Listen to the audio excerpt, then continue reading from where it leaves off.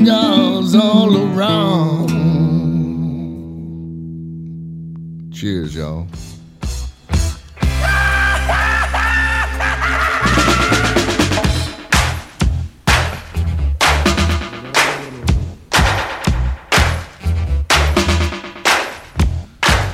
Well.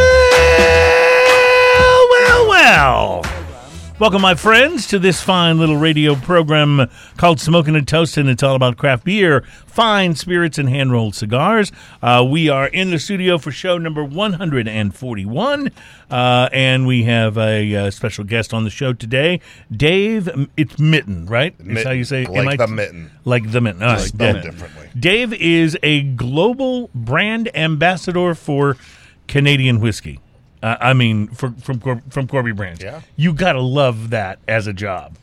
It sounds pretty made up. Yeah, it does. It totally does. When you're going through crossing borders, you're going through customs at airports, and someone asks what you do, you have to pause for a minute and say, this is actually true, and maybe show them and then your they cards. go, no, really? What do you really do? Yeah, I get it. I totally get it. Well, so we're going to talk Canadian whiskey on the show today, and this will be the first time we've had Canadian whiskey on the show. Oh, great. But this will be the first time we've ever done a show that deals with it, a little more in depth. So excited about that. We are brought to you by B&B Butchers and Restaurant at 1814 Washington Ave in Houston, in the shops at Clear Fork in Fort Worth, BB Italia on Memorial in Houston, and BB Lemon on Washington Ave, and a brand new location coming soon. So the BB empire is expanding. Which is becoming a real thing. That's a good thing. And you know what I think it is? I think Jeremiah just needs more places to drink. That's what I think it is. That's what I think it is. I don't get to drink on this side of town. And he is a fun guy to hang out and drink with, so we'll do that again very soon. Dave Mitten is our special guest this week, but we do want to take a moment and say special thanks to our guests from last week, Brandon Luna with McAuliffe Cigars, Jenny Lynn Hunter with Drew Estate, and Alan Denny with E.P. Carrillo.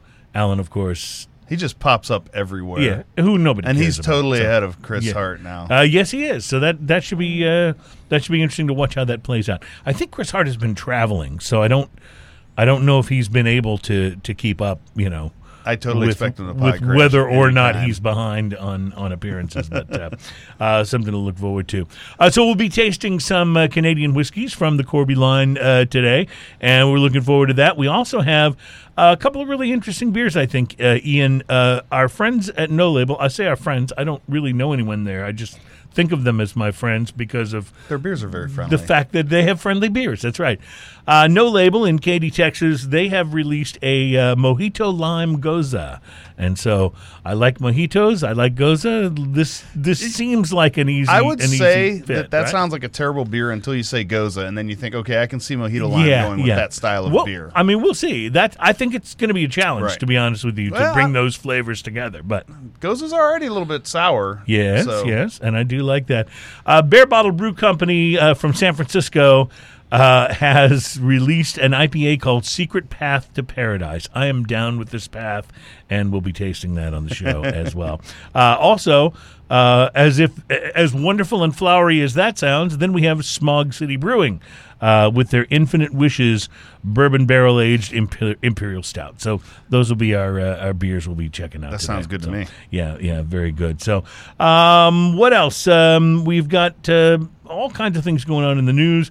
Depending on what we have time to get to, we'll share this with you. But one of these, for our listeners and viewers who are in Texas, Beer to Go is just about law now in Texas. It was passed unanimously in the Texas Senate.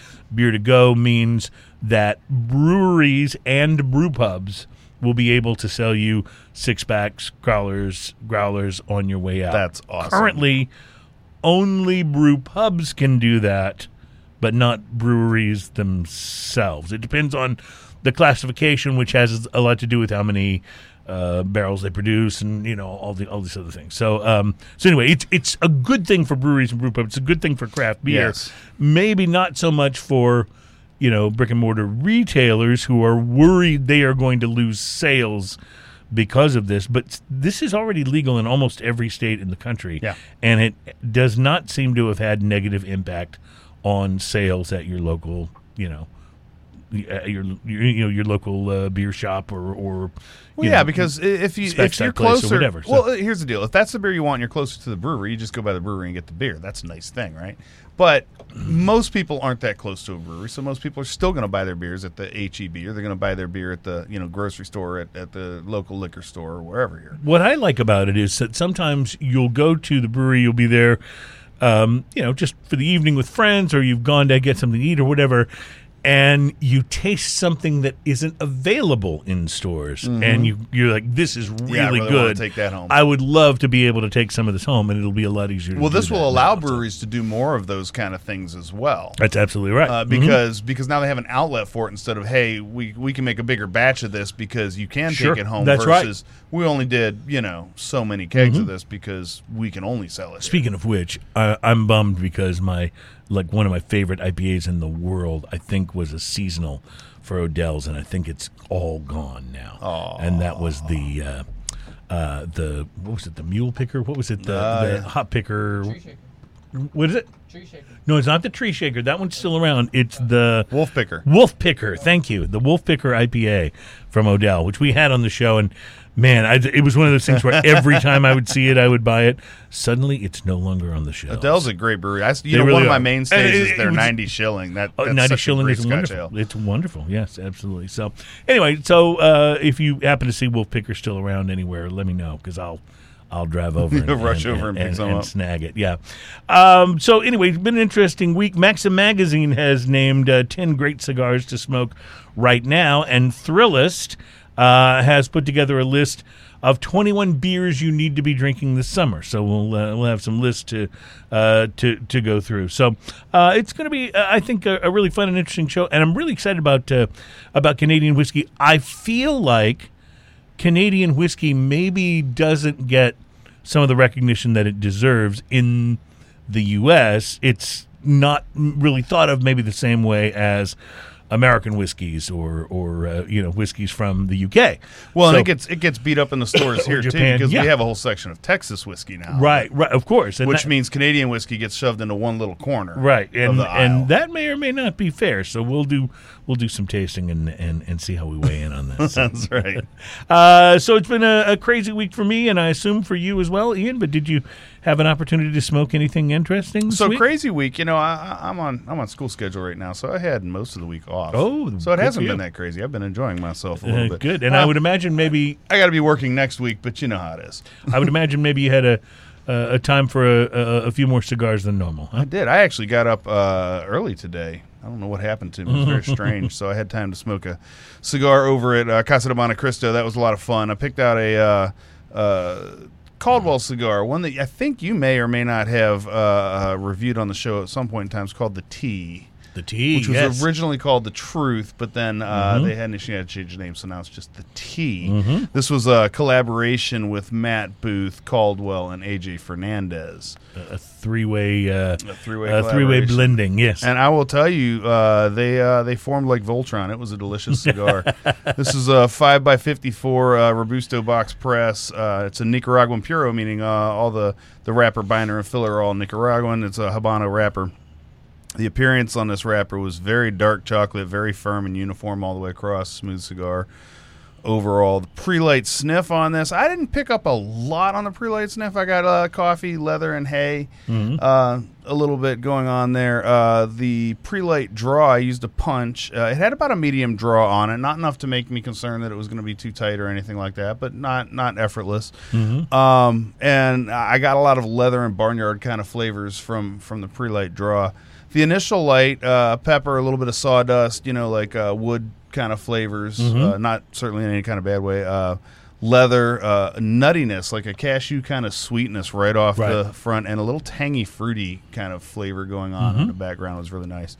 The first third of this cigar, sweet, nutty, and fruity, like right off the bat, it just developed into this really sweet cigar. Pepper was a little there, a little bitter chocolate in the background, coffee, especially on the retrohale. Had a perfect burn, solid ash. The second third of this cigar, chocolate, nutty. The tangy, fruity stuff kind of backed off for the second third of this cigar.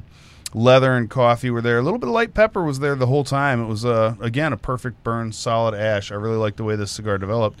The sweet, fruity, and nutty flavors came right back for the last third of this. Like they cycled all the way out and then came back in. And the chocolate came up a whole lot more. There was a little more oaky kind of flavor. And coffee. This really sounds pretty amazing. It was a great cigar. Yeah. It was I don't mean to give away the PVQ or anything, but it had a perfect burn, solid ash. I smoked it way down till it was tiny. I gave it a 6 on the price versus quality at an $11 cigar. It was not a cheap cigar. Yeah, so a 6 is a great rating. But I would have been happy with this, paying even a couple dollars more. I'd have been like, at this price point, it's a great cigar. So I enjoyed the whole event of that cigar.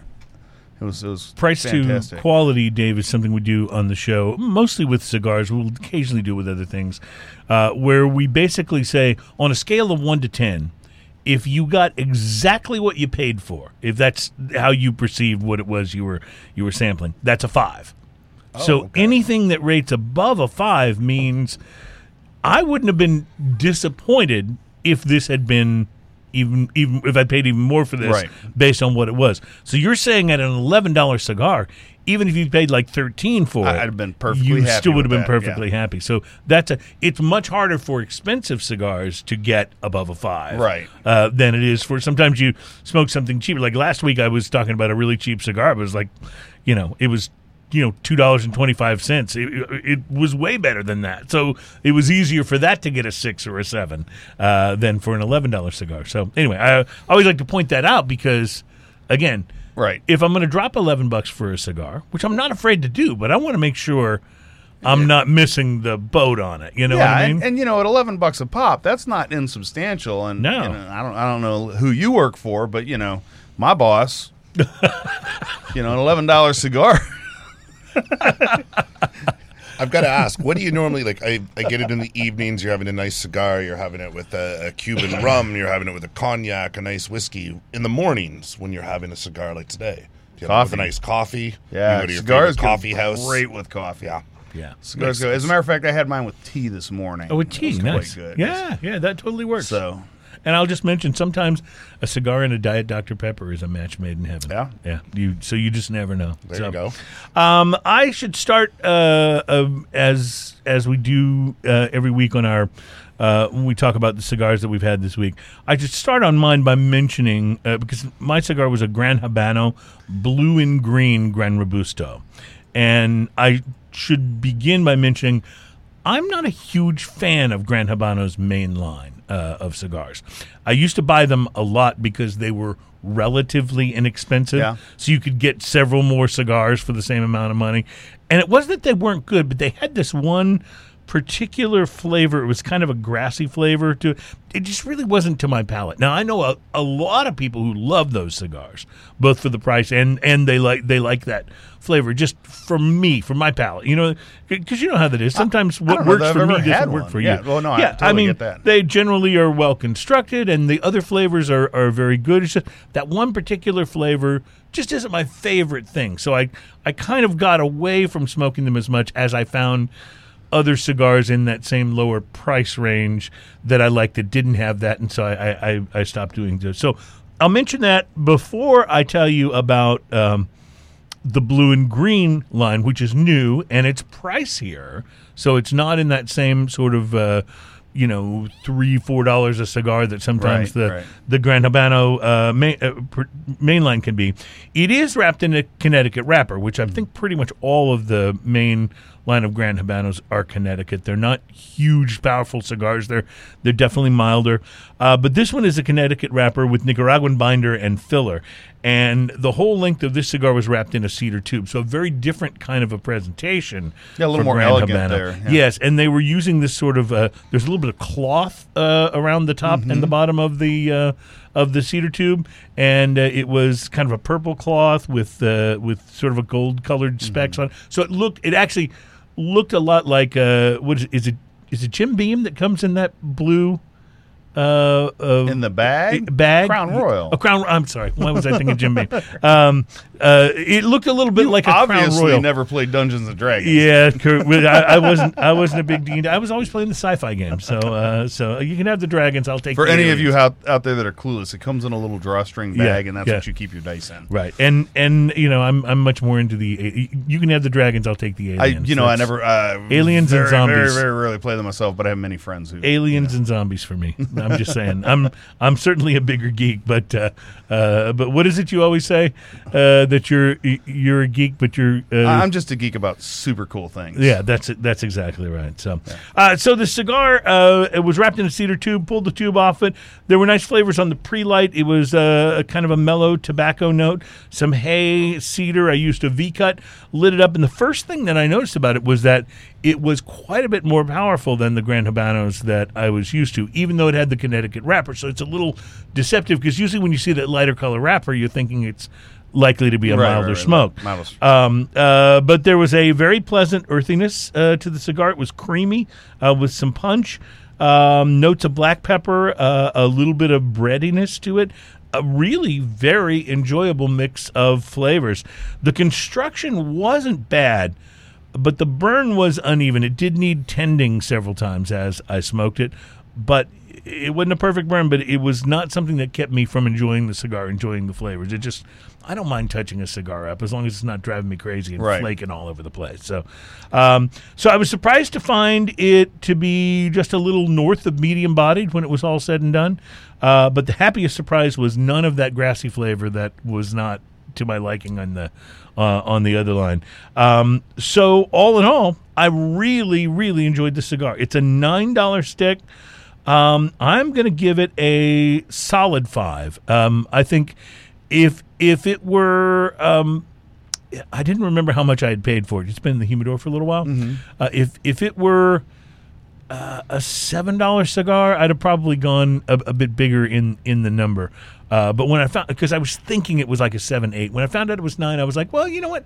It's worth 9. Yeah. I don't know. I don't think I'd necessarily feel the same way if I paid 10 or 11 for it. Right. So it's fair at 9. So the Gran Habano blue in green smokes a little a little unevenly down the stretch, but very, very good flavors. So I recommend it. That's where we'll send you this week. So all right, I tell you what, let's take a break because I want to get started talking and tasting Canadian whiskey, and we have some beers to taste too, and I want to find out how my guidance counselor could possibly have missed the potential career path of global Canadian whiskey brand ambassador, and I want to see what we can do to prevent this wrong from happening again in the lives of young and impressionable kids that are out there that are trying to figure out what to do with the rest of their life. So we'll take a quick break, and we will be right back. You are listening to Smoking and Toasting, and we're on show number 141, and we'll be right back. Yeah, I feel like my oversight on that was that anytime I had whiskey, I thought, I'll drink this whiskey, not I'll sell this whiskey. Giordano says I won't be able to provide roguish comments this week because I'm about to board a flight. Welcome back. It's Smoking and Toasting, show number 141. Our program is brought to you by B&B Butchers and Restaurant at 1814 Washington Ave in Houston and in the shops at Clear Fork in Fort Worth. In both locations, they make bacon that will change your life. So the fact that they're branching out and making different restaurants, I don't know. I haven't been to the Italian restaurant, but I hope that they have the bacon there. I know that's not traditional Italian fare, but okay, it's so good. But if you think about it, there is like a spaghetti carbonara would have bacon in it. So there's some call for bacon in the Italian cuisines, right? We'd have to look up the menu and see. Yeah, well, because bringing that bacon to the rest of this, or we could just plan baconless world to go. Yeah, there's that. We should do that. Yeah, if you've hands-on research, so the bacon comes out and it's like this thick, and at first you're like, well, this is not the kind of bacon I like. I like thin, crispy bacon, and so then good. you take your first bite. Yeah. Oh my it's God, covered with blue cheese and truffle oil. And, it's amazing. Beautiful. It's like I didn't know. I didn't know. They need to make a thing called "I didn't know it was bacon." I can't believe it's not. I can't believe it's not bacon, or it is bacon. Anyway, so welcome back to the show. Our guest is Dave Mitten. Dave is the global brand ambassador from Corby Brands, but you deal specifically with Canadian whiskey. Is that right?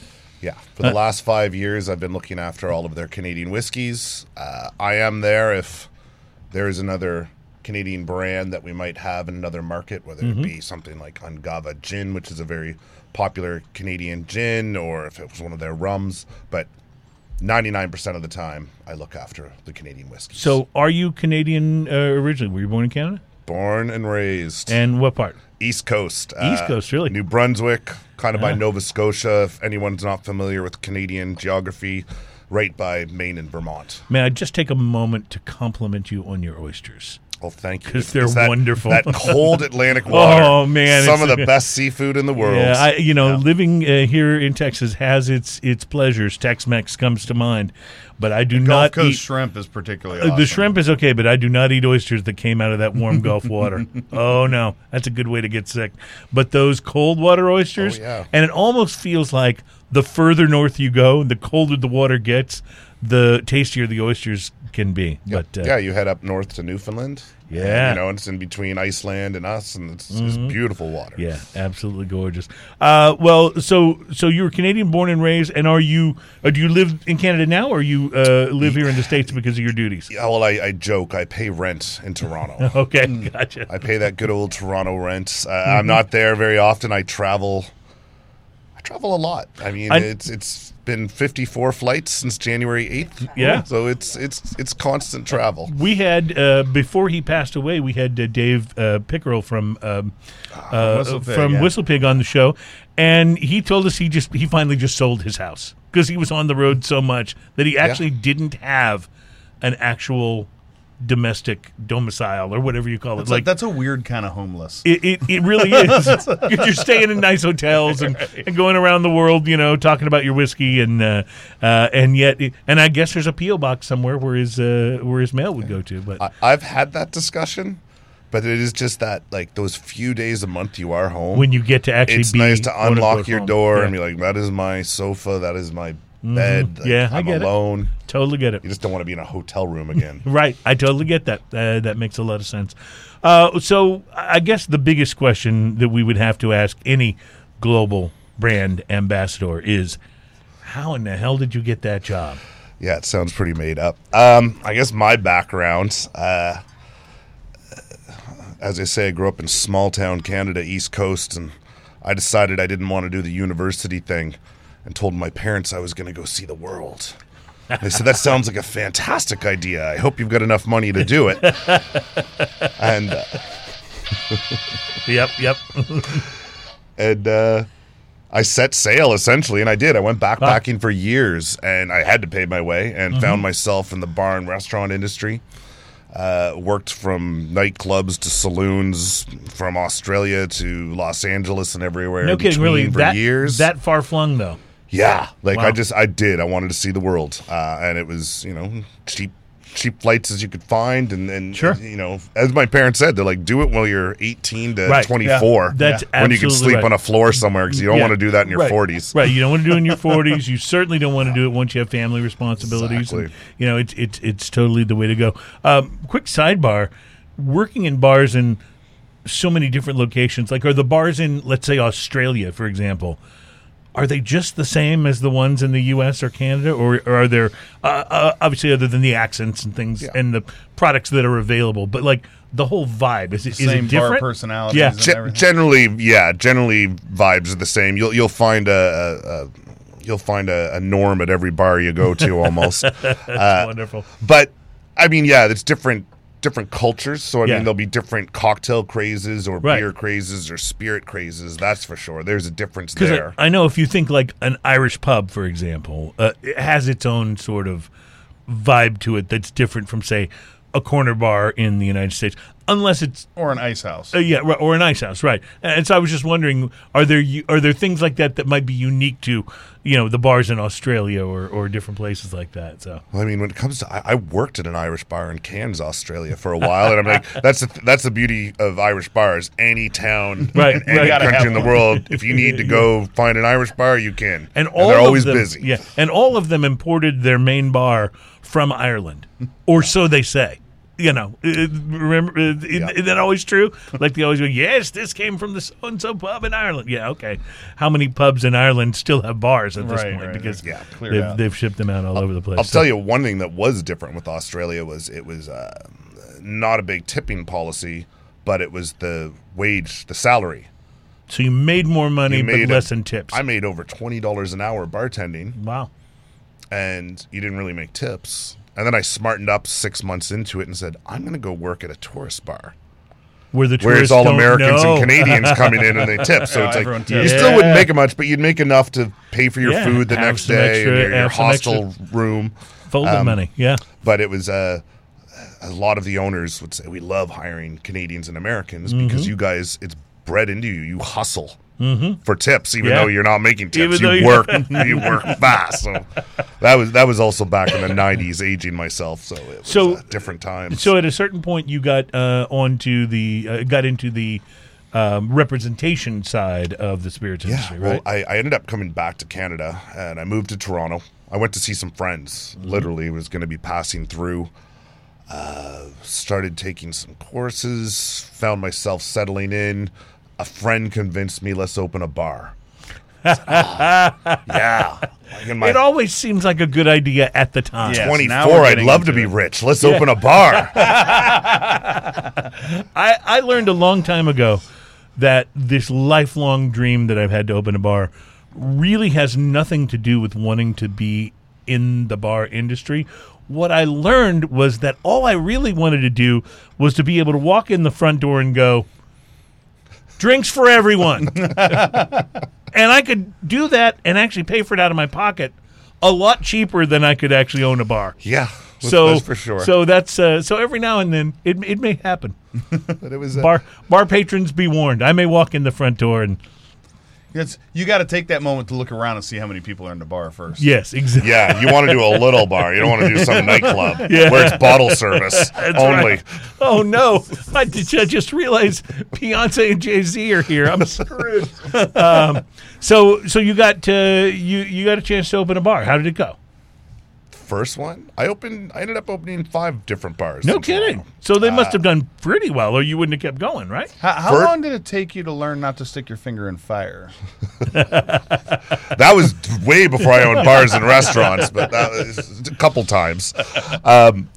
You know what? The first one's interesting. Like, I've done podcasts with people interviewing me just on that first bar because there's a whole story to that. And was it in Toronto, right? It was in Toronto. It was an old butcher shop from 1923, 3 levels that had been shut down for decades. And we ended up getting the space, and we were 2 guys in our early 20s, not knowing what we were getting into.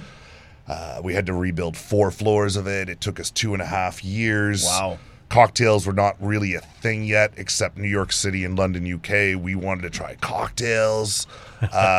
City was not ready for it. We did a different food. We did something ridiculous in 2004.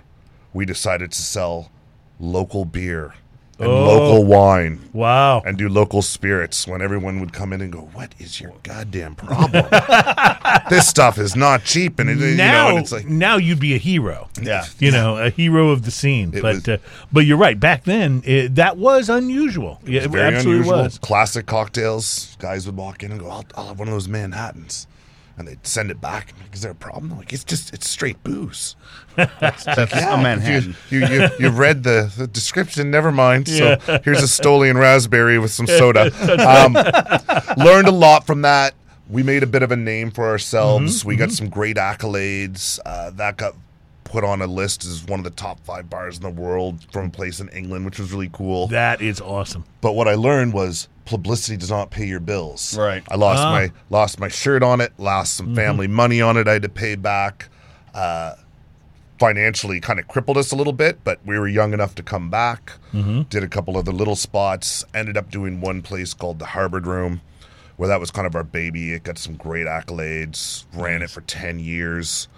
And the story with that is I ended up selling enough of these particular whiskeys there that the company came to me at one point and said, "So what are you doing? we noticed you're selling more of this than really anyone else in Canada right now. That's interesting. How do you feel about going on the road with it?" And essentially kind of started off as a part-time gig with them, and my two business partners at the restaurant were like, sounds like a great opportunity to get out and see the world a little bit and say hi to people and introduce them. And at that time, I still had the restaurant, so it was cross-pollination.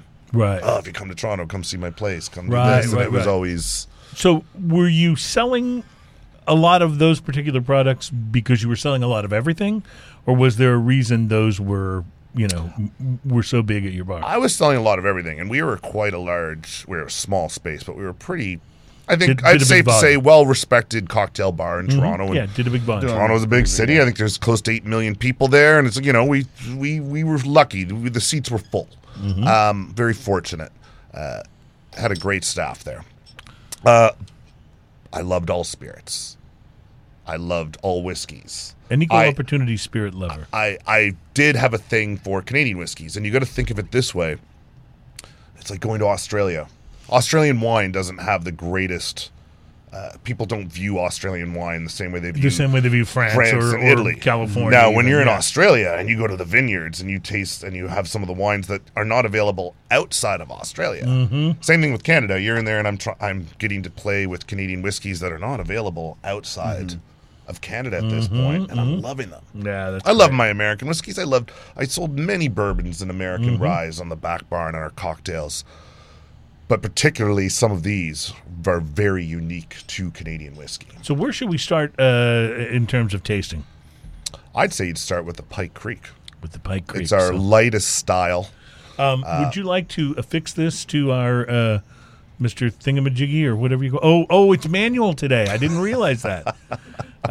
We had some camera placement issues, I think, today. So the I Pike think Creek. we just ran out of cameras. Just ran out of cameras. The Pike Creek. Tell us about this particular spirit. Put this away over here. Pike Creek. So, I mean, Canadian whiskey in itself, as you were saying before, it's a category.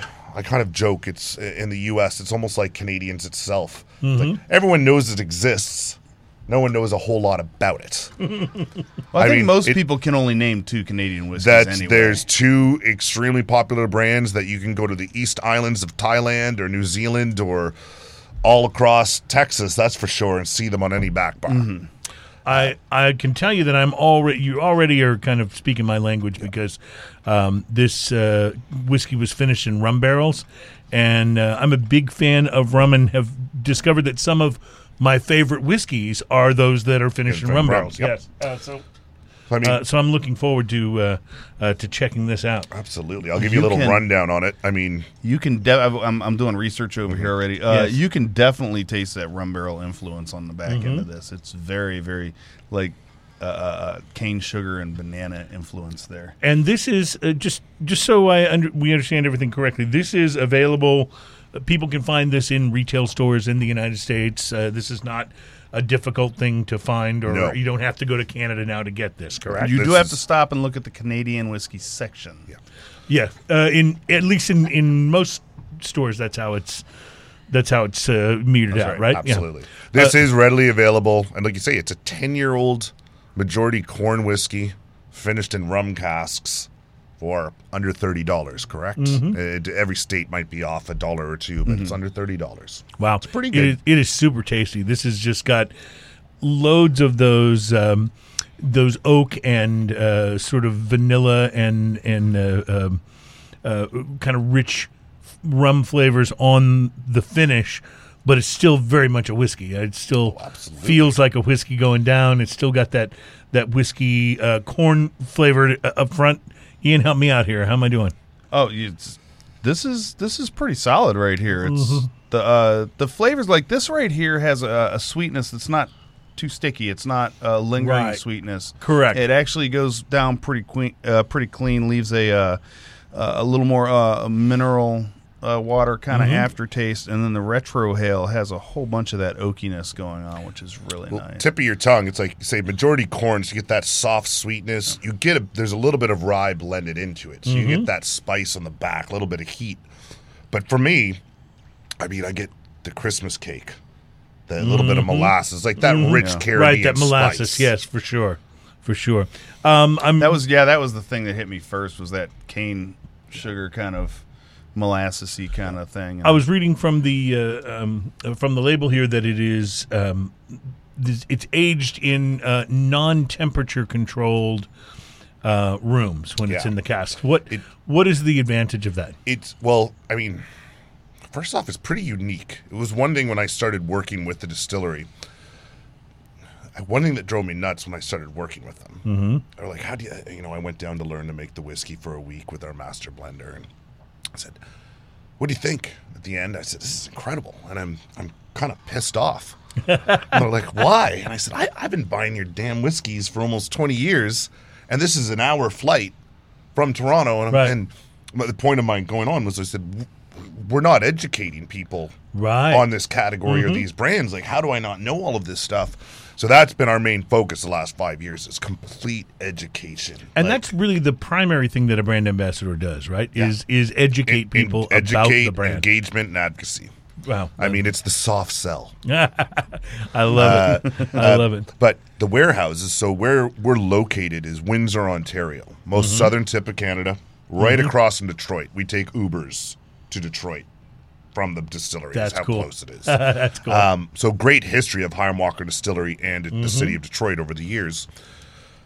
Where our warehouses are situated, we have 16 warehouses, 1.6 million barrels of whiskey laying down. Oh, wow. And that part of town is called Pike Creek.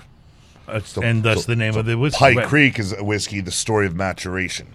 For instance, during the summer months, in another few weeks, it's non-temperature controlled warehouses, as you say, will be as hot as Louisville, Kentucky. Okay. So temperatures rise, and it is humid. That kind of vibe or temperature or distillation atmosphere, I guess is the way to say and I mean, the that barrels, you get for a Tennessee whiskey. The barrels they're expanding. Yeah, big time. It is so warm inside of there. And I mean, it's a few 100,000 barrels in each warehouse. Enough alcohol going through that if we were to show up and just open the door and you said, "I'm going to walk to the other side," I'm like, "You won't make it.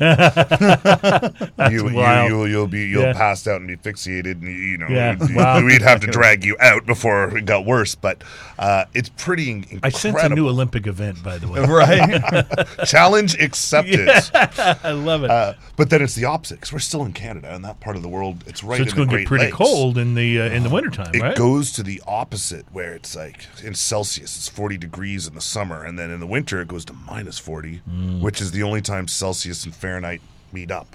Right. So that's still minus 40 Fahrenheit. Yeah. Everything in those warehouses just freeze up completely tight, like frost over top of the barrels. Everything except the whiskey freezes. Right. So that really slows down the aging process. Sure. But it's only a few months, and they say, and I can't tell you anywhere else where it would get that cold but yet that hot for aging in the world. Not even different parts of Canada where there are other large distilleries, have that, it stays colder. Swing. You Right. don't get that heat. So it is quite unique. That is interesting. You speaking of aging, I also noticed on the bottle that it says 10-year-old, which means the youngest whiskey in here is 10 years old. That is a Canadian rule. For something that is, what did you say, a $30 and under price point to be 10-year age, I think it's pretty remarkable, actually. Well, this is one I'm not going to get that everywhere. I got a buddy who's a rum aficionado. I mean, he doesn't really drink whiskey, but this is, as you can imagine, this is one that he does dabble in. This is one that he likes, sure, yeah. And he's like, this is my cigar whiskey. I'm like, that's pretty cool. Out of all the different scotches you could choose, but this is his.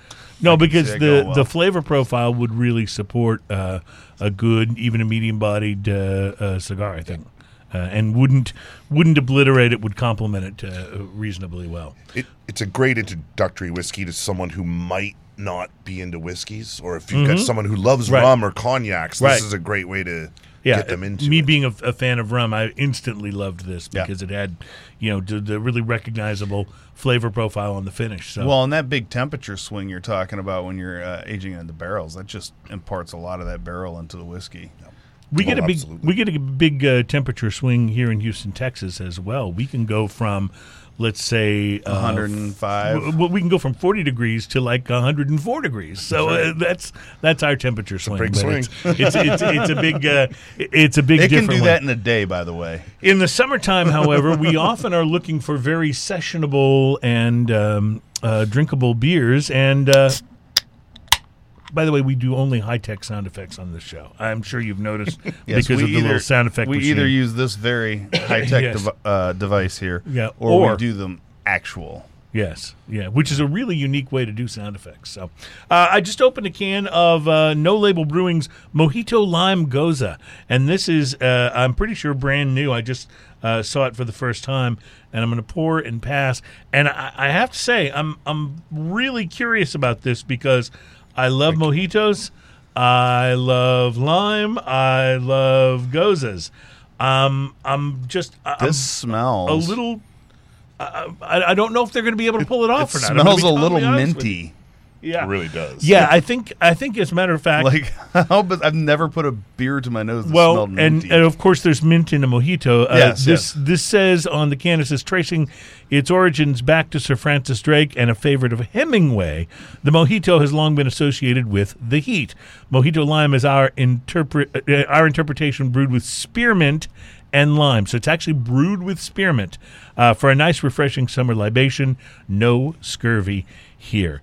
And I'm curious, Ian. You've done some research. So what are your thoughts? This is incredibly unique. Yeah, Like, I bet. this is so different from any other beer. It's mojito. If you like mojito, you're gonna probably like this beer. It's got kind of a. It doesn't look that thick, but it has a little bit thicker mouthfeel. Has more to it. viscosity Yeah. than you would expect. Yes. It's so interesting. It does so many weird things. Like from the first sip, you taste that mint and that lime is so strong, and then you get the beer flavor right in the middle, and then as the finish comes up, it cleans up pretty quick, but then leaves you with minty freshness. Yeah, which is a weird thing for beer. It's a little strange. I- I'm on the fence right now. I am a little bit too. I find that it's a beer. My initial reaction is it's something I would really love to taste. Not sure if it would be something I would drink. You know, the You know what I fact mean? that it's a Goza gives you that little bit of sour in there, which I think kind of makes it acceptable in some Well, if you ways think too. Gozas are generally 'Cause they go apple this or is watermelon or This is something not like a Bud that, right? Light lime. No, it's definitely it's this- much better than that. Yeah, you can tell that this is a crafted experience here versus Mm-hmm. people like to put this in our beer, so we're just going to put it in our beer for you. The lime actually tastes like real lime as Yes. opposed to lime Like lemon or floor whatever. cleaner. Like Which is lemon pledge, yes. That's right. I like it, Ian. I'm just not sure. Like, I don't think I could have several of these at a time, you know? Yeah, agreed. I don't know that after the first can of this that I would reach for a second one, but it's definitely interesting. And I will tell you this, if you see it on the shelf, it's probably worth grabbing one to share like we're doing now and just talk about it. And just talk about it, Because yeah. it's fun and it's different. Well, and that's what I love. And, No Label, these guys have they're fearless. they really have gone to the edges of wherever they wanted to go in terms of what they've made. So I salute them for doing this. 5.2%, by the way. So you could put down a few of these if you wanted to. What do you think? I agree. It's completely unique, very different. It's very authentic, though. It's the first thing I Yeah. thought. I'm like, there's nothing about this seems artificial. Great mouthfeel. I could see people crushing these on a hot summer Yeah. day in a patio.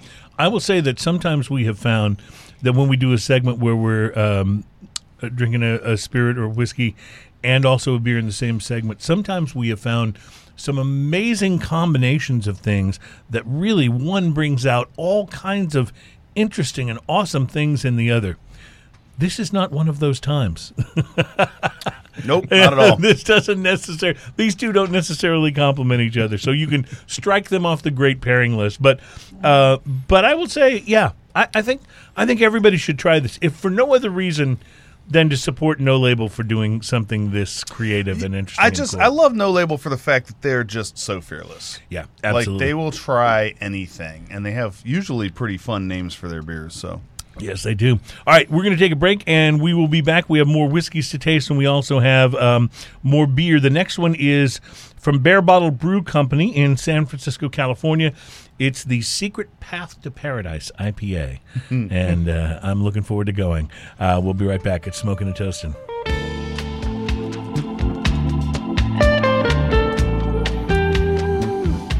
It's all right.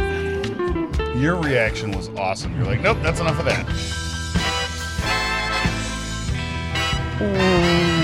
Welcome back, my friends. It's Smoking and Toasting, show number 141, exploring Canadian whiskey with Dave Mitten, who is the global brand ambassador from Corby Brands of Canadian whiskey, which is, we're finding a pretty cool thing to be.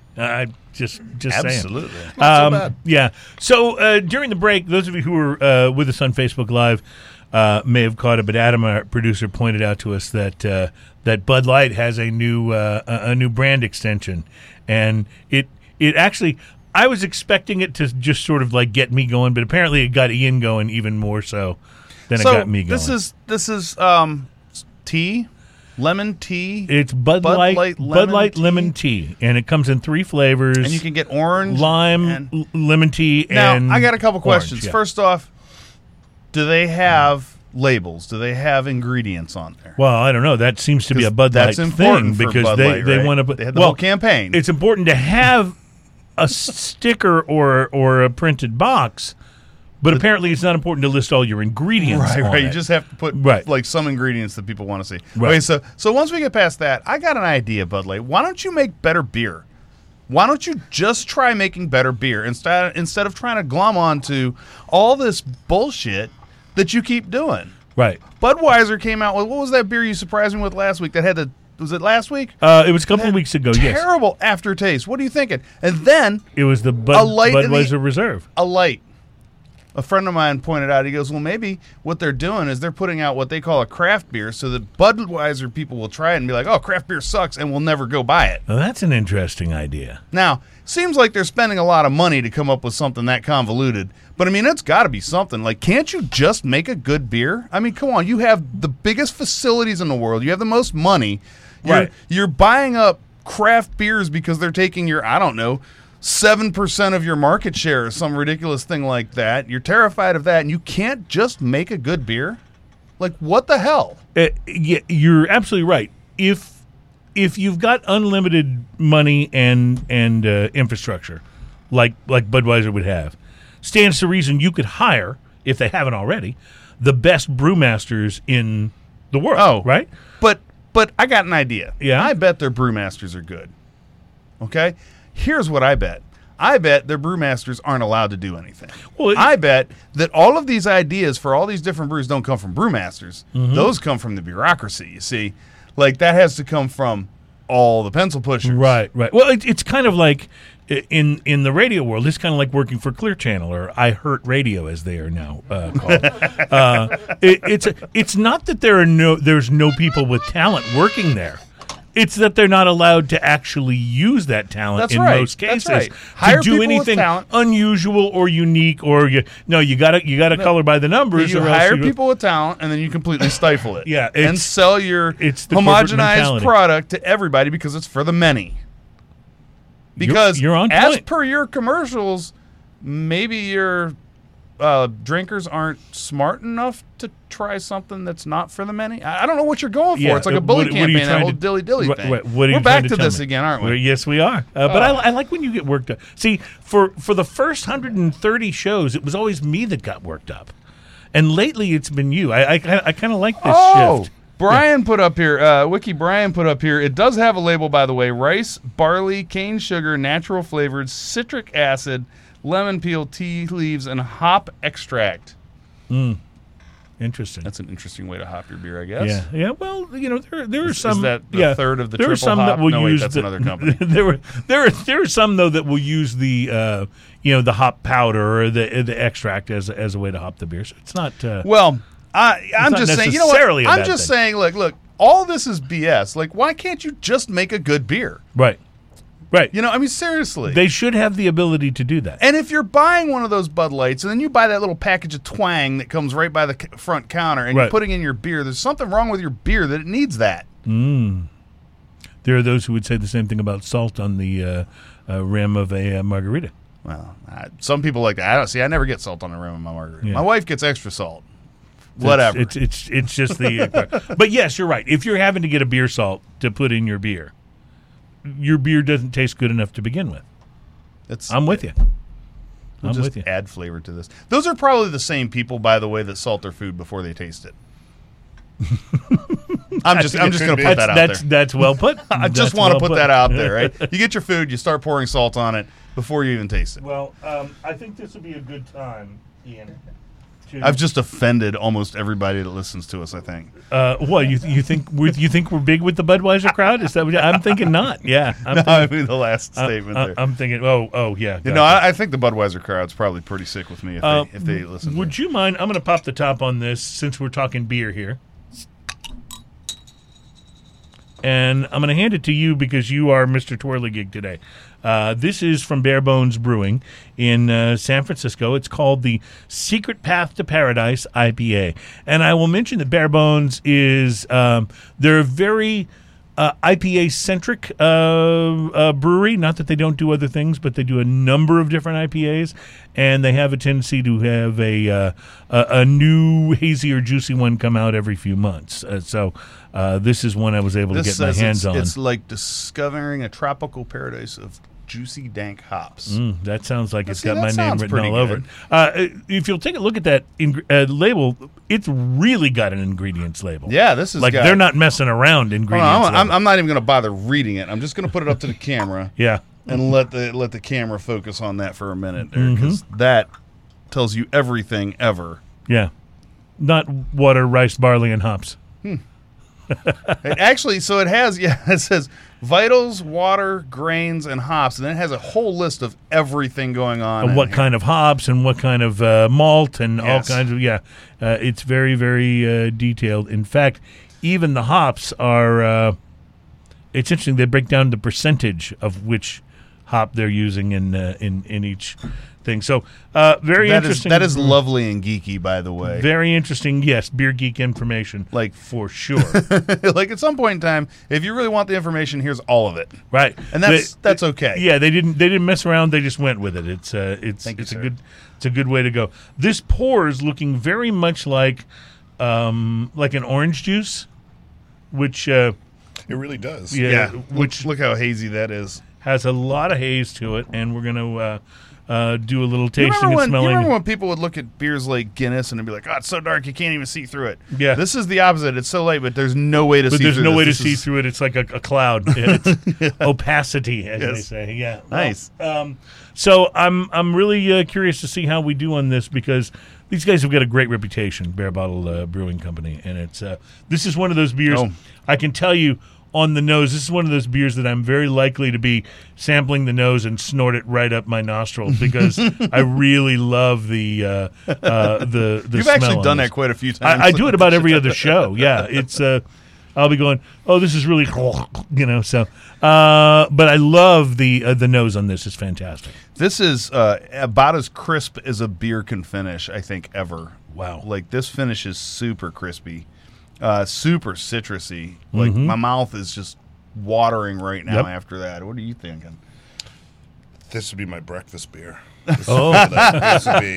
I love it. It's got a like a grapefruitiness to it. It does. Like in the kind of the soury, bittery kind of thing going on that really finishes the orange juiceness, because it really does taste a lot like orange juice too. It does. You can almost taste like 4 or 5 distinctly different fruits, most of them citrus, in this. You can get a little bit of blood orange. You can get a little bit of a more straightaway kind of orange, the grapefruit like you mentioned, and I'm pulling pineapple too. You know when you take that bit of orange peel and put it across your front teeth so you look funny? It's kind of like that. For me, you know, when you go camping, you might have had a few drinks the night before. You might sleep in a little bit in your tent the next day. It might be a little warm with the sun coming down. And you wake up and grab that beer from the cooler where all the ice is melted. This would be the perfect first beer of the day. Doing that nice and refreshing. I will tell you, and it doesn't have that. I've got so much hops crammed into me that that I'm gonna, leave resin on your tongue sort of feeling that some IPAs can do. I'm gonna tell you this jumps instantly into my top 10 and maybe my top 5. This is a well-crafted beer. I'm going to point something out to you that I think is a little funny. The mouthfeel on this is almost mimosa. Mm-hmm. It is really You're right. close I hadn't to thought that. of that. Yeah, it doesn't taste that way, but it has that mouthfeel. But it has that same kind of. Mimosas are interesting because it's orange juice and champagne. So this has some of that, and the bubbles are very present in it. I'm just wondering how I get more. This is delicious. That does it for me right there. Yeah, I can drink this. This is good. That does it for me. Bear Bottle out of San Francisco, and I think. Well, you read the stuff about the beer. I think that's awesome. Yeah, I think it's just I'm for absolutely it. awesome. Yep. Good job, guys. I'm going to applaud as well. Now, Dave, what else are we going to taste here? From I the think Canadian next whiskey we world? would go with the Gooderham and Warts. Okay, so And this is once again, exciting. Mr. Manuel Twirligig, if you would do Mr. the honors. Twirligig is pouting because we don't have a camera for him right now. Right, so he is you're- over here and he's looking a little sad. So you I'll are put him up Mr. here on the camera. So you are Mr. Manuel Twirligig. or I today. guess I could. Oh, now you're getting fancy. Yeah. Now, hold on. Now, if you drop that bottle of whiskey, you're going to have some very disappointed There's Mr. show Twirligig. conspirators here. Yes, well, there is that, right? So, Gooderham and Warts, what kind of a whiskey is this, So other this, than Canadian? there's quite a story to this. This Okay. is, and I will not tell the long version because God knows I can ramble. The way Canadian whiskey was set up. I mean, the Scottish came over in the mid 1700s to start teaching us how to make whiskey. When the English were at war with America and lost in 1776, they made their way up to Canada afterwards and started teaching us to make whiskey. All the whiskey barons who set the rules and regulations in stone, most of them came from the U.S., taking advantage of Civil War or Prohibition, or they came from overseas. Interesting. That beer just got to me. Now, Gooderham and Warts are two gentlemen that came from Suffolk, England. They came across the pond, made their way to North America. They set up shop in the town of York, which is now downtown Toronto. Oh, okay. And these guys weren't whiskey makers. They were grain millers. They were the guys that you bring your corn, rye, wheat, and barley to, make some flour. There you go. It's good pop. You did a better job than I did. And they'd mill your grain. And back then, you weren't paying all cash. You'd kind of barter back some of the milled grain. These guys were so successful in what they did that it almost went against them. A lot of their grain, rot would set in, rodents would get into it. They were throwing their profit away. Said more than they could deal with. Yeah. So they came up with the idea, let's start making whiskey. They started making whiskey. They started building a distillery. They started making whiskey in a very different way than anyone was at the time that made their whiskey so successful that by the year 1869, this distillery in downtown Toronto was the largest distillery in the world. Wow. Producing more whiskey than any other distillery in the world in 1869. Gooderham and Warts. Gooderham and Warts, yep. Gooderham is how you say it. Yeah. And I mean, those two gentlemen were our first taxpayers in Canada. Canada was a country for 50 years before we started paying taxes, and who did they go after for the first taxpayers? First they went after the whiskey makers. Yeah, of course they did. So the Canadian whiskey makers helped build our roads and highways. Yep. Gooderham himself, the family, they were on our money at one point. They were on the money. They were on our love money. this. Our most famous buildings in Toronto are Gooderham buildings that he built. Even the gentleman who does my job for Toronto locally is a young gentleman named Spencer Gooderham, 7th generation of the family. Wow, that's so so what better interesting. ambassador to have working your whiskeys than little Canadian royalty? Well, I love this on the nose to start with, Ian. This is also kind of unique. So today is all about unique. You know what makes this unique? This is, tell me. You know what majority of Canadian whiskeys are made of? Corn. Corn. Majority double column distilled corn with a little bit of rye. Even a lot of Canadian whiskeys don't have rye in it. This is a 4-grain whiskey. Right. I saw that on the bottle. And it owed to Gooderman Worts, where the grain millers used all of the different grains. Our Right. master blender, Dr. Don Livermore, decided to take... It's 4 grains, 7 distillates. So you literally get a little bit of the breadiness of the wheat. Totally do. Yes. It's the first Yeah. thing I get. You get a bit of nuttiness of the barley, certainly. You get that soft, creamy sweetness of the corn, and then you get that spice. I that love heat this. of the rye. That spice and the heat. It's interesting how it goes across the tongue too, because like this has a little pinch of heat in the middle of it, and then it immediately goes away and then comes back And then comes say, way and back I'm going up. to say yes. it, a warm whiskey hug. Oh, yes, yes. I love when you say that, actually. I always tell a gets story. awkward. There was this lovely little woman. I was doing a By show the way, in he's Montreal. caressing the I'm very bottle. happy. I I'm just don't. getting- I don't know. it He was just stroking it. It was gently actually like it dripping, was- but you're right. Oh, okay. I was. It did look like I was caressing it. I was like, He's okay, like, he likes he's like this the, whiskey. I wouldn't the put that- villain with the cat. I Yes, wouldn't, exactly. I wouldn't put that past me, really. I was tasting this when it was brand new. It's only been out a few years, and there's this little woman, the grandmother's age, very sweet, and we're at a whiskey show in Montreal, and she wanted to try this. And she said, I'd love to try a different, unique whiskey. I don't drink is whiskey a outstanding. lot. And she has this one, and right away she starts... like patting her chest. I'm like, oh my God, she's going to take the big one. And she's like, it reminds me of my husband's like scotches. What is that? The warmth.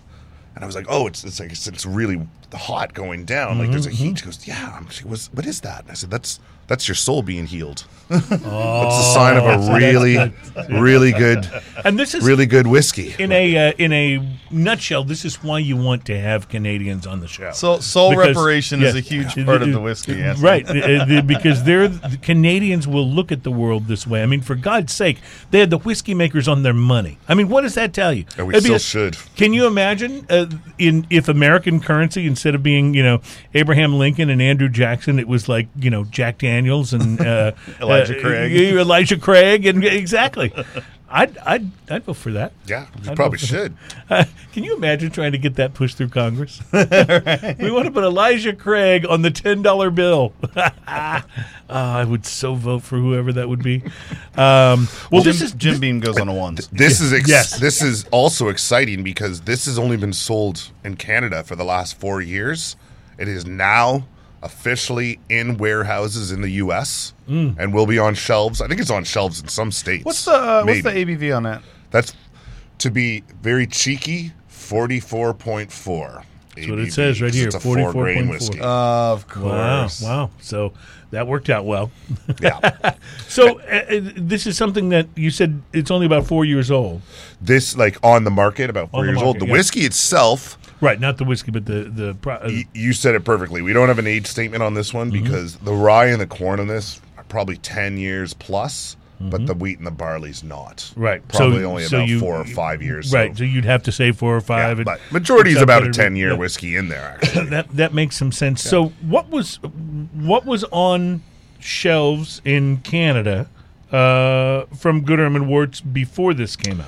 Well, like I say, they started producing whiskeys in 1832. Right. And the Gooderham Worts distillery is quite fascinating. I mean, Prohibition essentially shut it down as American Prohibition really killed Canadian whiskey. But Canada obviously wasn't going through Prohibition, but it was Not just at that time. There just wasn't the ability to legally import it to the U.S. Our best customer wasn't buying from us. Yeah. Now, what some distilleries did is you can find bottles of, let's say, Old Overholt rye, very famous American rye. A gentleman in Brooklyn showed me last year, and I found a few bottles since. During the Prohibition days, Old Overholt rye was made in the Gooderham Worts distillery in downtown Toronto. I love it. That's so good. Many, many whiskeys like that. I mean, and that's the way it goes today. Our distillery, Hiram Walker and Sons in Windsor, it's been there since 1857. It is a large factory.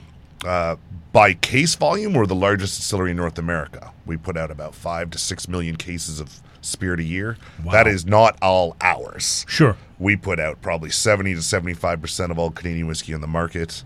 We put out a lot of different American whiskeys. That's where blended Canadian whiskeys come from. We make a lot of stuff for you guys in the U.S. I mean, we make gins, we make vodkas, we make rums. We make Malibu for North America. I was going to say yes, Malibu. I saw on your product sheet. I was like, okay, we make some pretty crazy stuff. Yeah, that's obviously that's a big seller in the summertime months because you see it just absolutely everywhere. It's like we've got a little craft area, but I mean, it is a big business. You know, we make a lot of spirits for a lot of different brands.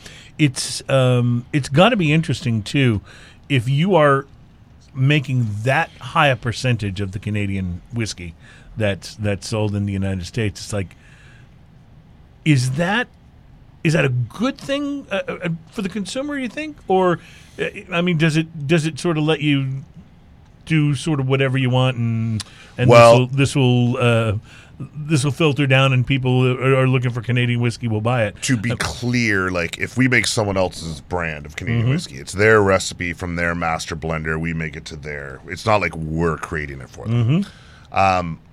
As far as brands I'm glad you brought that up. One of the first things I noticed with this job is came into the U.S. and I think it was California or here in Texas, and I went into a store and I looked around, and Canadian whiskey section. I said, "There's about 35 brands of Canadian whiskey I've never heard of in my life." Wow! And you're from Canada, yeah. And I mean, most of the Canadian whiskeys I see in the U.S. are not sold in Canada. I mean, not your Crown Royals, your Gibsons, your 40 Creeks. Those are obviously sold in Canada. But there are some, the liter and a half bottles for $7.99. They wouldn't get away with selling that in Canada. So, I don't know who's selling that stuff. I don't know. Well, this reminds me of if you talk to anyone from Australia, they'll tell you no one in Australia drinks Foster's. No, but because of a very successful ad campaign, Americans became, convinced that Foster's was Australian for beer, and that's how we perceived it to be. But the reality is, if you go over there, like, you can't sell a Foster's in Australia. Here's the straight up truth with Canadian whiskey. You kind of brought it up in the beginning. Canadian whiskies rules and regulations. For instance, we have 2 categories of Canadian whiskey. America has 52 categories of whiskey. Right. Canada has Canadian whiskey and flavored Canadian whiskey. Wow. So a flavored Canadian whiskey is like when you see a whiskey that's got apple flavor or peach flavor, that's what it is. And that has to be a minimum 4-year-old grain whiskey, probably corn, aged for 4 years in a wooden cask, and they add whatever the flavor is. Yes. Pretty simple. 40 ABV usually or under. To be a Canadian whiskey where there's only one category, the rules are simple.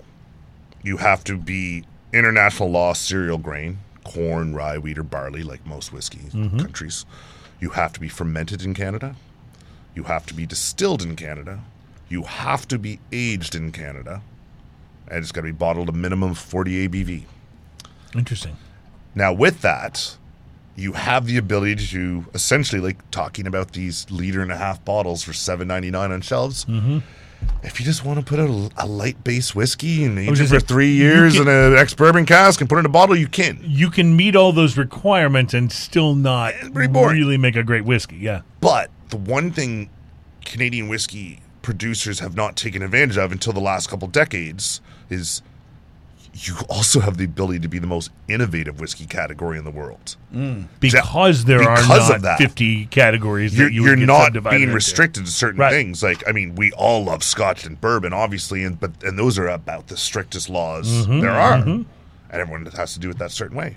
Japanese whiskey, the most loose. Their laws are so much more loose than Canadian whiskey, but they're putting out incredible great stuff. Yes, they things because they're taking advantage of what they can do. So, for instance, one of our rules is we have to be minimum 3 years old in a small wooden cask.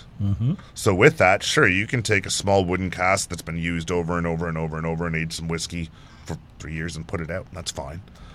Or you can do like things we're doing. You can take brand new oak. You can take Hungarian oak, French oak. You can finish in rum. You can finish in Speyside casks. You can finish in port casks. You can do so many interesting things. Same as our distillation. We call them distill.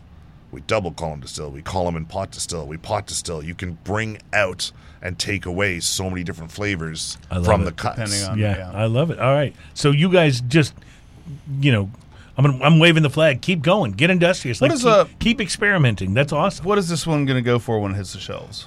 That one is going to be in the mid-40s. Mid-40s. Due Okay. to the government shutdown, if you remember that, at the beginning of the year, this was a little bit slower getting into the U.S. market. Okay, so Okay. it took a little while to get into the market, but mid-40s. And when can we expect to see this? This is it on some shelves now in the U.S.? In Austin, yes. In Austin? Austin, yes. Specifically, and they'll be shipped out to Houston, Dallas, San Antonio, hopefully by the end of June. So Okay. it should be So- here in the next few weeks. So across the next couple of weeks, then you should be able to find this at least in Texas. So I'm excited for this one. I've been carrying a bottle around in my backpack for the last year, tasting with bartenders and whiskey geeks around I the do that country. a lot just for myself. 'cause, yeah. Yeah, but I'm And- sorry. Go ahead. This is the one, like I was saying earlier with the Pike Creek, like rum and cognac. People are going nuts over it. The bourbon freaks bourbon crowd likes are this, going yes. over this one because Absolutely. it's heavy corn, lots of rye. You got the wheat and barley in there. The bourbon heads are going for this one. All right. Well, when we come back, we're going to take the step toward rye, and rye's a pretty big deal in Canadian whiskey, correct? Yeah, it's Absolutely, it's our backbone. It's your It's backbone, what all right. flavors our whiskey. All right, so we will do a little sampling of that coming up in our next segment, and we sure appreciate you being on, Dave. This is a lot of fun. I'm loving it. Thank you good. for having me. Good. We'll continue to taste here, and one more beer to taste as well will be on the way.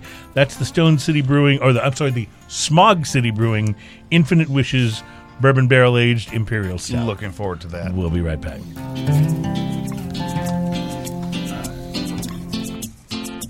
On the beach in Hawaii. Welcome back. It is Smoking and Toasting, and we are bringing you show number 141. This show is all about craft beer, fine spirits, and hand-rolled cigars, and we're brought to you by B&B Butchers and Restaurant, 1814 Washington Ave in Houston, and the shops at Clear Fork in Fort Worth. Also by BB Italia and BB Lemon, and BB Lemon growing soon with a second location about to open in Houston, so excited about that. From Thrillist, which if you wind up getting on their email list, it's kind of annoying because you're like, stop sending me emails. Oh wait, I want to read this one, and it's one of those things like you want to like unsubscribe, but then right as you're going to do that, you go, oh, I'm interested in this article. So from Thrillist, 21 beers that you need to try, or you need to be drinking. It's actually what the title says. This summer, they start with Left Hand Brewing's Flamingo Dreams, and I have not had this, but it's haven't tried a berry blonde ale, and I do love Left Hand. They have great stuff, and they are generally available in Texas, so you can find them in if you're looking for. From Houston, Spindle Tap makes the list. You've had them on the show before, Yeah. with their 5% tint. It's an IPA at 5%. So this is one of the that new More trend that we're sessionable, seeing right? of very much more sessionable and easier to drink IPAs for the summer. Another one of those is from Oceanside, New York, Barrier Lomax. Isn't that a Dr. Seuss character? That's Lorax. Lorax. I'm sorry, I got that wrong. Yes. McKellar San Diego Raspberry Blush made the list, as did Second Shift Technical Ecstasy. It's a Czech Pilsner, but it comes out of St. Louis, proving that it's not just the big bad bud in St. Louis. There's some cool craft going on there There's as well. actual beer. Fifth Hammer Fire and Rainbows is an IPA with oats and lactose. Comes in at 8%. It's from New York, New York. The Hitachino Nest Yuzu Lager at That's a 5.5%. Yes, it's a fruited lager. I will point out, we tried their IPA, and both of us could not stand it. I don't know if you remember. It was a Japanese IPA. Oh, I do you do recall? remember that, yeah. Had the little thing. Yeah, we were not fans, but yet I see this beer showing up in more and more like trendy bars and stuff. It seems to, not that I'm a trendy bar guy, but you know what I mean. It seems to be showing up in interesting places. Reuben's Brews from Seattle, Washington, summer IPA at 6.5%. New Belgium Brewing's The Hemperor. This is the I've one seen that's that. brewed I with haven't the- tried that. Well, now I have to say, I while I love the smell of it, I didn't like the taste of it very much. It just wasn't. I just wasn't looking for that cannabis taste in my beer. Right. Right? It was very aromatic and fragrant in a very pleasurable and positive way, but it wasn't to my palate. Didn't translate to the flavor. But that could be just me. Maui Brewing's Coconut Hiwa Porter So it's not just lighter beers on this list. Although porters aren't necessarily that big. In fact, it's an American porter. It comes in at only 6%. I've had that. It looks delicious. The Green Bench Saison de Banquever from St. Petersburg, Florida. Easier to drink than to say. The Bayern St. Wilbur Weizen. They're from Missoula, Montana. And the Night Shift Whirlpool from Everett, Massachusetts. It's a pale ale that comes in at 4.5%. A pale ale. Wow. That's actually, that's the shift we're seeing in the summer beers, is being able to come in at these lower ABVs and still be crafty and tasty and interesting. Well, people want to be able to go to the park and session beers all day without, being 45 degrees by the time we're trying to leave. P-Frem Nectarine Golden Ale at 6.9% out of Hood River, Oregon. Rothhaus Pilsner out of Germany is 5.1%. Cross Strain Hellas Creek from La Vista, Nebraska. 21st Amendment El Sully from San Francisco. Stillwater Insetto Dry Hopped Sour with Italian Plum at 5% from Stratford, Connecticut. As you can tell, we haven't heard of a lot of these. And we spend a lot of time drinking and searching for beer. Researching. Yes. Boulevard Tequila Barrel Lime Goza from St. Louis, Missouri. Highland Park Lazy Susan Peach Sour from Los Angeles, California. And I saved this one for last because this may be the coolest brewery name that we've come across in a few weeks, especially if you're still in junior high school. The name of the brewery is Hoof Hearted. Hoof, Hoof, Hearted, Hearted. And the beer's called Are We Having Fun Yet? It's an American pale ale at 6%, but it's Hoof Hearted. And so there you go. That's, every now and then I'm still in junior high school. It just that stuff will just Farts work are still for me. funny. So, yeah, they always have been, actually. George Carlin had a great routine on that. Farts are fun. Farts are funny. All right. So, which do you want to taste first, Ian? I'm going to let you make the call on this. Do you want to go with the lot number 40 Canadian Rye Whiskey, or should we go right to the bourbon barrel aged imperial stout called Infinite Wishes? Well, I feel like if it's an imperial age style, let's go whiskey first. All right, whiskey it is. This is the lot number 40, and so we're back to you, Sarah. Tell us what. First of all, that's a beautiful bottle. It's really gorgeous. You want to show that to Mr. Whirligig thingamajig there? It's a very tall one. You may be taking your life in your hands because if this whiskey were to fall and break, that would not be a good thing. Don't try this at home, everybody. Yeah. So there's so much young history to this whiskey. It's young isn't always a good term to associate with whiskey, right? No, but I mean, you'll understand when I get into it. It's as we started off our conversations talking about me going to travel the world and bartending in the late 90s. Right. So one thing I did learn, you were asking me about trends back then. Whether it was Sydney, Australia, Los Angeles, you name it, London, one thing in common in the late 90s in the bar scene was your cocktails were coming in glasses shaped like this. Oh, yes. They were really neon trendy, colored. They really were trendy, juicy, sort of fruity, electric. Vodka, Cosmos, Sex and the City ruled right. the airwaves. Yes, Everybody wanted to have a Cosmopolitan. And you could get those little lights that you would break and put in there, and Zach lit up your drink. Yeah. In the Canadian whiskey world back then, it was very popular. Even in the U.S. before 2012, Canadian whiskey was the number one selling whiskey spirit. And Interesting. 2012, bourbon took over. Interesting. So consumption of Canadian whiskey in the 90s was quite heavy, especially in Canada, obviously, and sold in 160 countries around the world. But not well respected necessarily in the whiskey category, but people were consuming it. Now, imagine our master blender in the 90s says, hey, got this idea.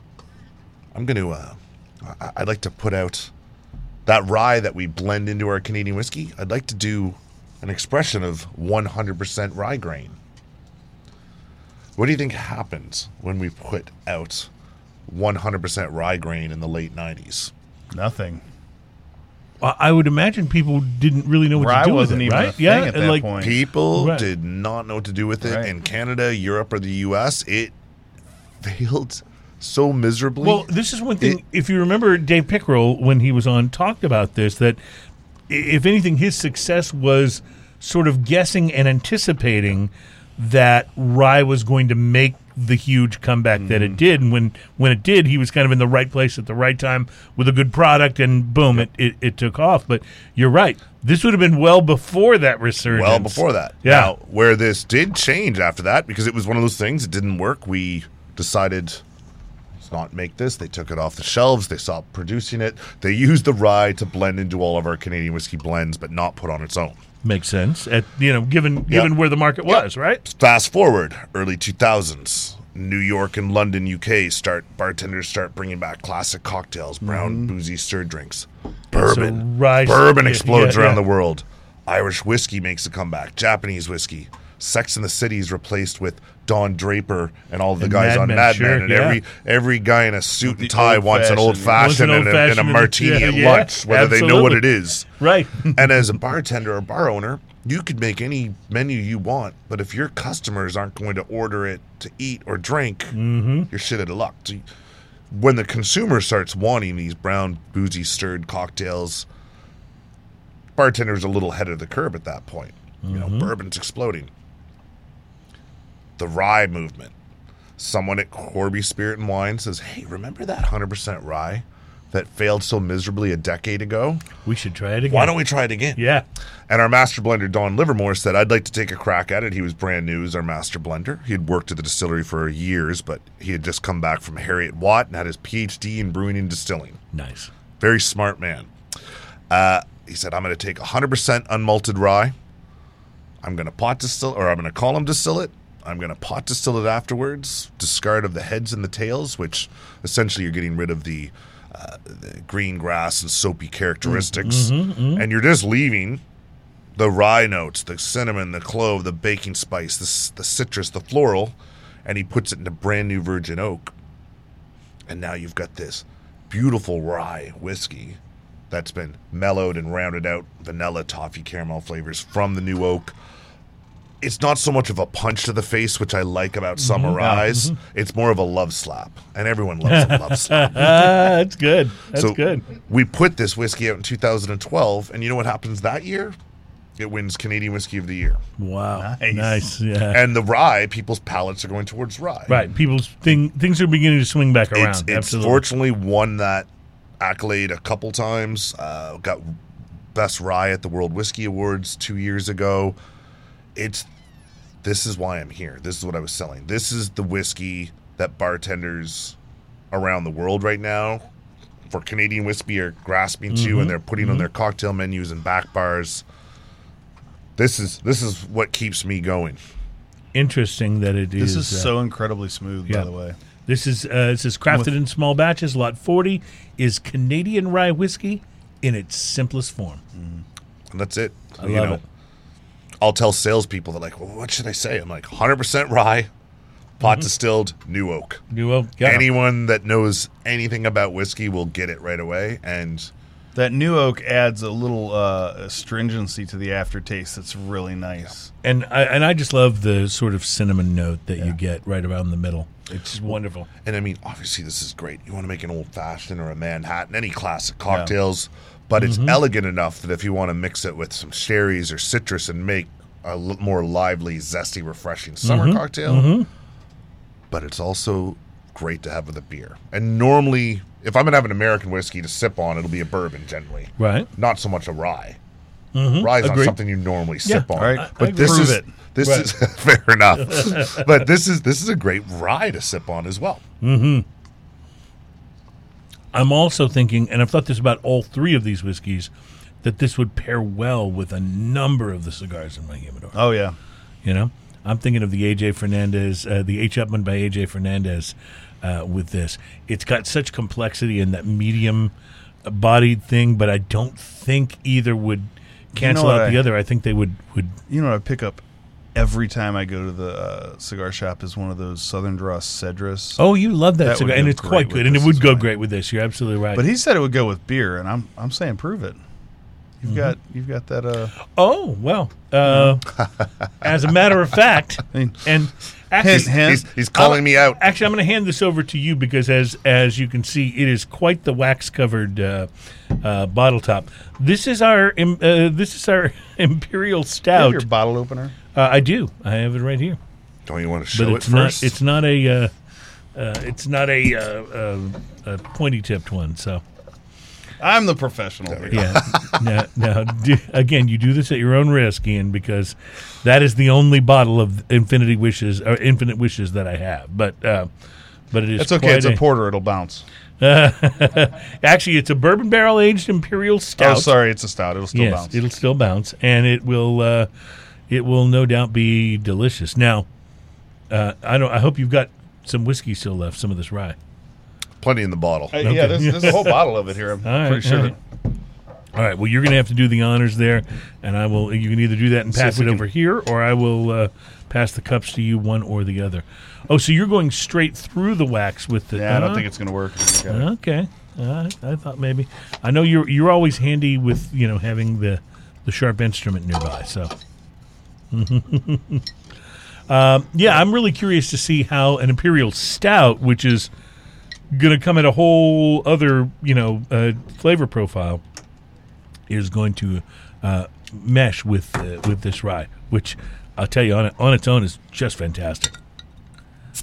Oh, that's good. But the key to the sound effect, by the way, is to let the cap drop on the table.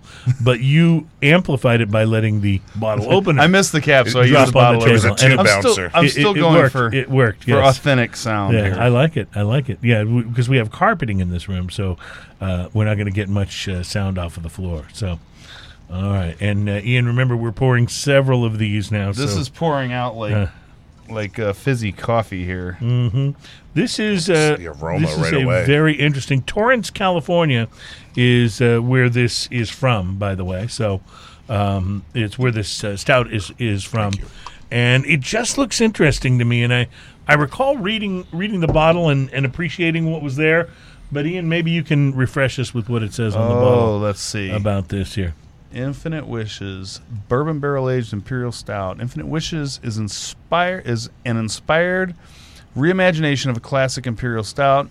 Decadently aged for 12 months in bourbon barrels, Infinite Wishes draws from the depths of nothingness and pours obsidian black with intense aromas of vanilla, cinnamon, and cooked sugar, finishing with the layered richness of a bourbon chocolate pie. Wow.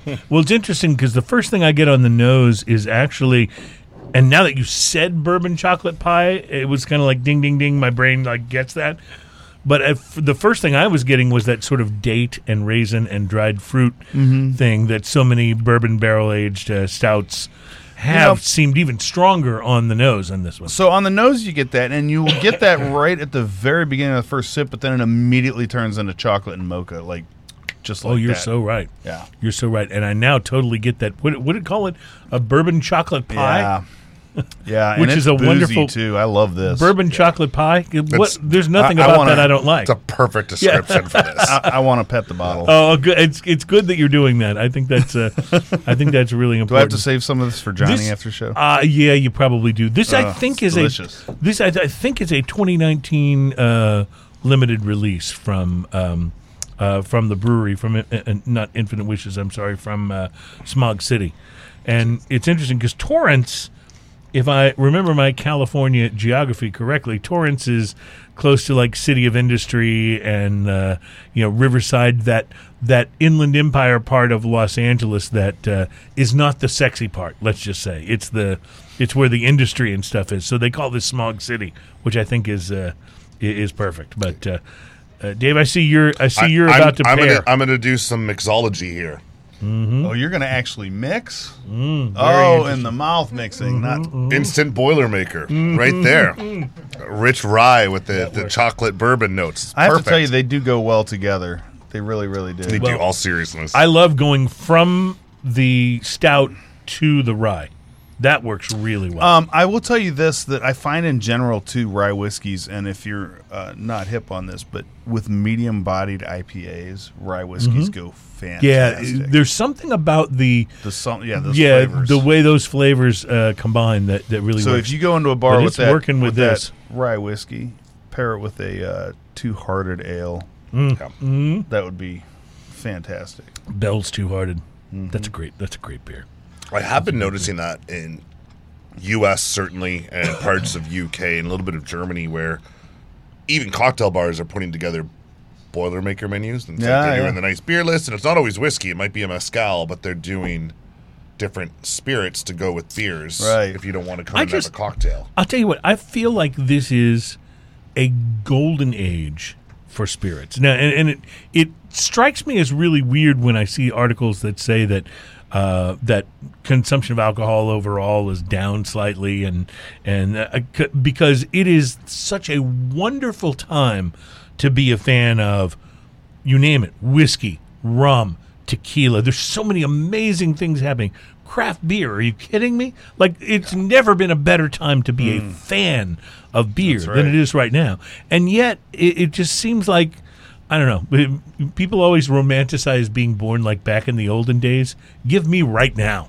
I'll take right now, because all of the stuff that I love, all the stuff that I love is happening right now, and it's really just really tremendous. Now, the Canadian whiskey, how is it on the rise in the U.S.? I mean, I think generally all whiskey is on the rise right now. I think it all is. It's funny you ask. I don't have statistics or a piece of paper in front of me to prove it, but talking to some of the heads of the companies and the bosses that like look into all the numbers, we were in some meetings last week and someone brought it up. We were talking about our fiscal is July 1st, so we start our new year every July 1st. And everyone's excited for next year because apparently Canadian whiskey is on such a rise in the U.S. alone right now that a lot of brands are like trying to get some plans to strike and get out there. And we've been here for a few years, and noticing the difference in sales has been incredible. I mean, working with companies like Hoadley & Co., who's been, former Anchor distillery or brewery, taking care of these brands have been incredible. Like getting it into back shelves of bars, it's been fantastic. I think raising general awareness that not all Canadian whiskey is blended whiskey that you just keep in your freezer, right, I think makes a big difference too. And I'm guessing in many ways that's the sort of central part of your job is to educate people about how much really great, well-crafted whiskey comes out of Canada, and why it's not a category that people should ignore if they're fans of the spirit. You know? Absolutely. And I mean, as an ex-bartender, spirit geek, everyone knows me. I don't sugarcoat, and I tell it like it is. I'd like to say that every brand of Canadian whiskey is starting to get innovative. A lot of brands are, and there's some incredible stuff coming out. And that's what we need. We need every brand, not just ours. We need everyone to raise the category. It totally raises the bar for everybody. And I would say, John Hall gets credit, the man who came up with 40 Creek in the 90s, of being one of the first innovators. Don Livermore, our master blender right now, he's certainly getting credit. For being one of the more innovative whiskey makers in Canada. And there's quite a few other people that are starting to follow suit. Again, people are changing their ways of things, but it's whiskey, so it takes a little while. Like, if there's many micro distilleries opening up right now across Canada, putting out some great vodkas and gins, as we all know. And I know they're laying down some whiskeys, because I know these people personally, but we probably won't see this stuff for another 5-6 years. Right, because of so the it's like, aging. it is coming. You can't put it's out coming. an aged whiskey if you started this year. Exactly. So it's coming in, and that's where we're kind of a little ahead of the game, those 1.6 million barrels. Right. We got some cool stuff happening. We're working with amazing people in the U.S., but yeah, simply put, 5 years ago, coming to the U.S., I would go back home with my head a little low. Yeah. And think like, I'm not even seeing my brands, let alone any Canadian whiskey in back bars. But I said this yesterday, and it's probably comes off as a little cocky or arrogant, but it's like, I've been fortunate in my career that like I get to be one of the many judges on things like 50 best bars in the world and the Spirit Awards at Tales of the Cocktail. And Does Thrillist call you for these lists? they have not yet. Probably wouldn't want me. But the cheeky part is when the lists finally come out now. Like I'll look at the world's top 50 and go and kind of smirk and go, oh, Lot 40's on their cocktail list. Yeah. Lot 40's on their their list. list. Oh, it's Yep, on their yep, back yep. bar. And I'm like, Totally. this is where I was like, oh, No, 5 that's years gotta ago, feel I couldn't great, yeah. sell it into anyone. But now some of the top bars in the world have it on their cocktail menus. So, last question about the industry here. We see, the statistics and the stories that obviously Canadian whiskey is on the rise in the U.S., bourbon is on the rise, all whiskey is on the rise, gin, tequila, all on the rise, craft beer is on the rise. So, who's losing on the store shelves? Because you guys can't all be on the rise, moving more product than you were moving a year or two ago, without there being a give and take somewhere. Where's the slack being taken up? Is that something you? It's a great question because I'm just thinking now. I'm like, oh Is man, it- I was is out it the other day and I saw many more vodkas on a shelf, and I saw right. Oh yeah, the there's- vodka's too. someone told me the other day there is now over.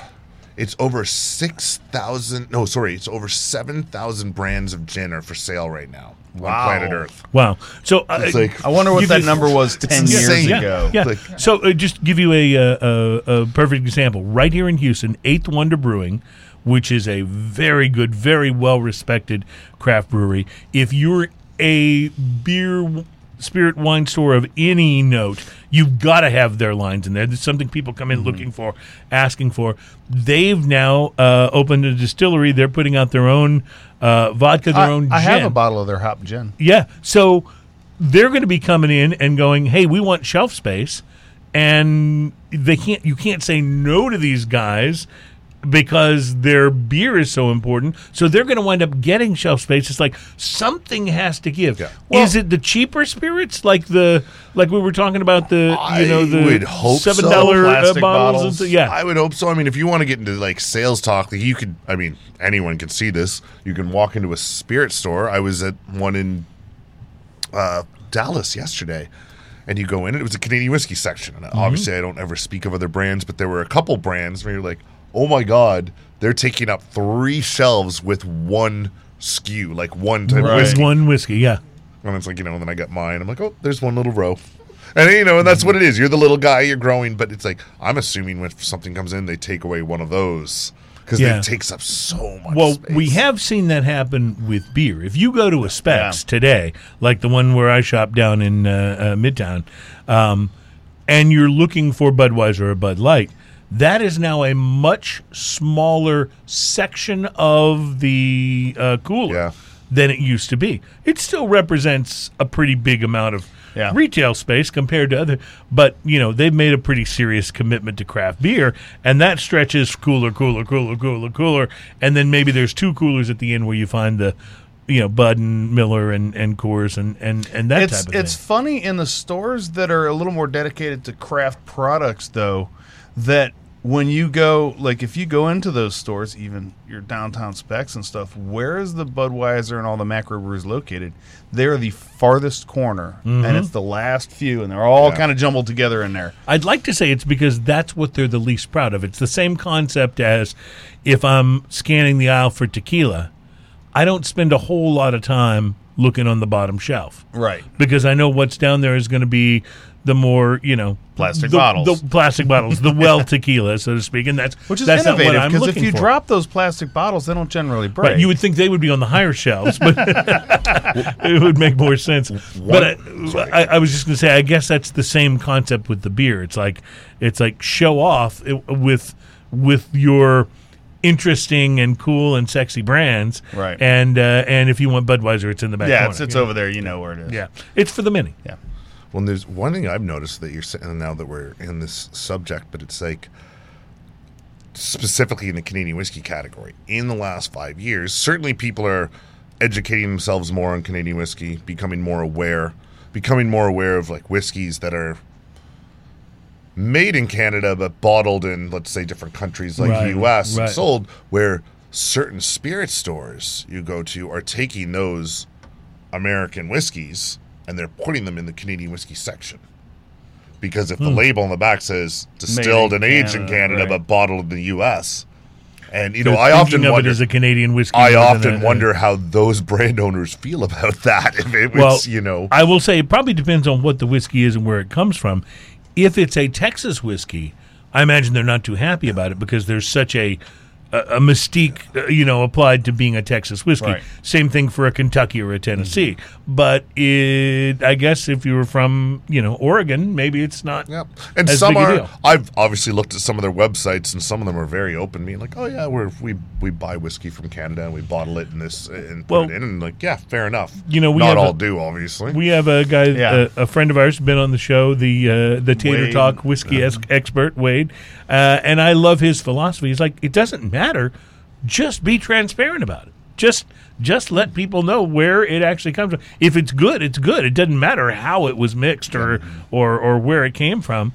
But don't try to say you're X if you're really Y. Right. Yeah, and that I think is a good. Well, is a that's good I philosophy. think his philosophy is when you have a company that's trying to sell it off as a Kentucky or a Texas or something that isn't where it's from, then you're taking advantage of your customer at that point. Right, and you're not being completely And honest. so with what you just said, I agree. I think if it's made in Canada and they want to put it on a Canadian whiskey shelf, I think that's fair enough. And by the way, one of the best beers I've had on the show today was made in literally the grossest part of California that exists, and that was this Imperial the Stout water. from Torrance. I'm going to tell you something. This beer gets, like, every time I go back to it, it's even more delicious than it was the The last only time. thing that beer is missing is some chunks. See, that's where you lose me. That's where you had me right up until chunks. That's like me saying to you, all it needs is a little more hops in the hops, right? IPA. Yeah, so, Dave Mitten from Corby Brands. Corby is obviously a huge collection of brands, but you deal primarily with Canadian whiskeys and with being an ambassador for them, which I think is just an absolutely cool job. I appreciate our neighbors to the north. They're the ones we're not trying to build a wall to keep out. So, although Not yet. Not yet. although back when Alan Thicke was alive, maybe we should have done something to keep him from coming and going quite so If often. you don't mind, I'm gonna have myself just a little more. of I those. I think you should. But anyway, thank you so much for being Thank on you the very show and much. for Absolute pleasure. educating us about Canadian whiskeys. Because I have to be honest, there was a lot of this stuff I really did not know, and it's been fascinating to learn more and more about it, and to I know this might seem a little corny, but to be able to taste the craftsmanship that's going into these three whiskeys that we had today. I mean, these would go toe-to-toe with pretty much anything that's in my bar in their price range, I mean, very, very much so. So thank you for being on the show, and we'd love to have you come back anytime. And Anytime. And do more tasting with us. We appreciate it. Ian, any final thoughts or closing words? Well, frankly, Canadian whiskey is just one of those subjects where a lot of people think of just a few brands. Right. 40 Creek has been on the front of actually making Canadian whiskey a real whiskey instead of just a blended whatever. Absolutely. And I think it's interesting to have so much craftsmanship coming out here and having the awareness of it. I think that's awesome. Yeah, and it's been fun to help spread that a little bit. Absolutely. It certainly has. Thanks again, thank you, Dave. gents. Thank you guys for tuning in for show number 141. I am excited about where we are headed next because Backfish Brewery is going to be on the show next week. That's going to be awesome. Yeah, so we've had their beers on here before. They're a huge factor in the Houston craft beer scene and in the Texas craft beer scene, and it's going to be really fun to have them on, and I hope they bring something really unusual and interesting. So we're looking forward to that. That's going to be next week's show. Thanks to our sponsor, B&B Butchers and Restaurant. Thanks to Adam on the Wheels of Steel, and thank you to everybody who came along for show number 141. It's Smoking and Toasting. We'll see you again next week, and I'm going to use the rye. Cheers. Cheers. Cheers.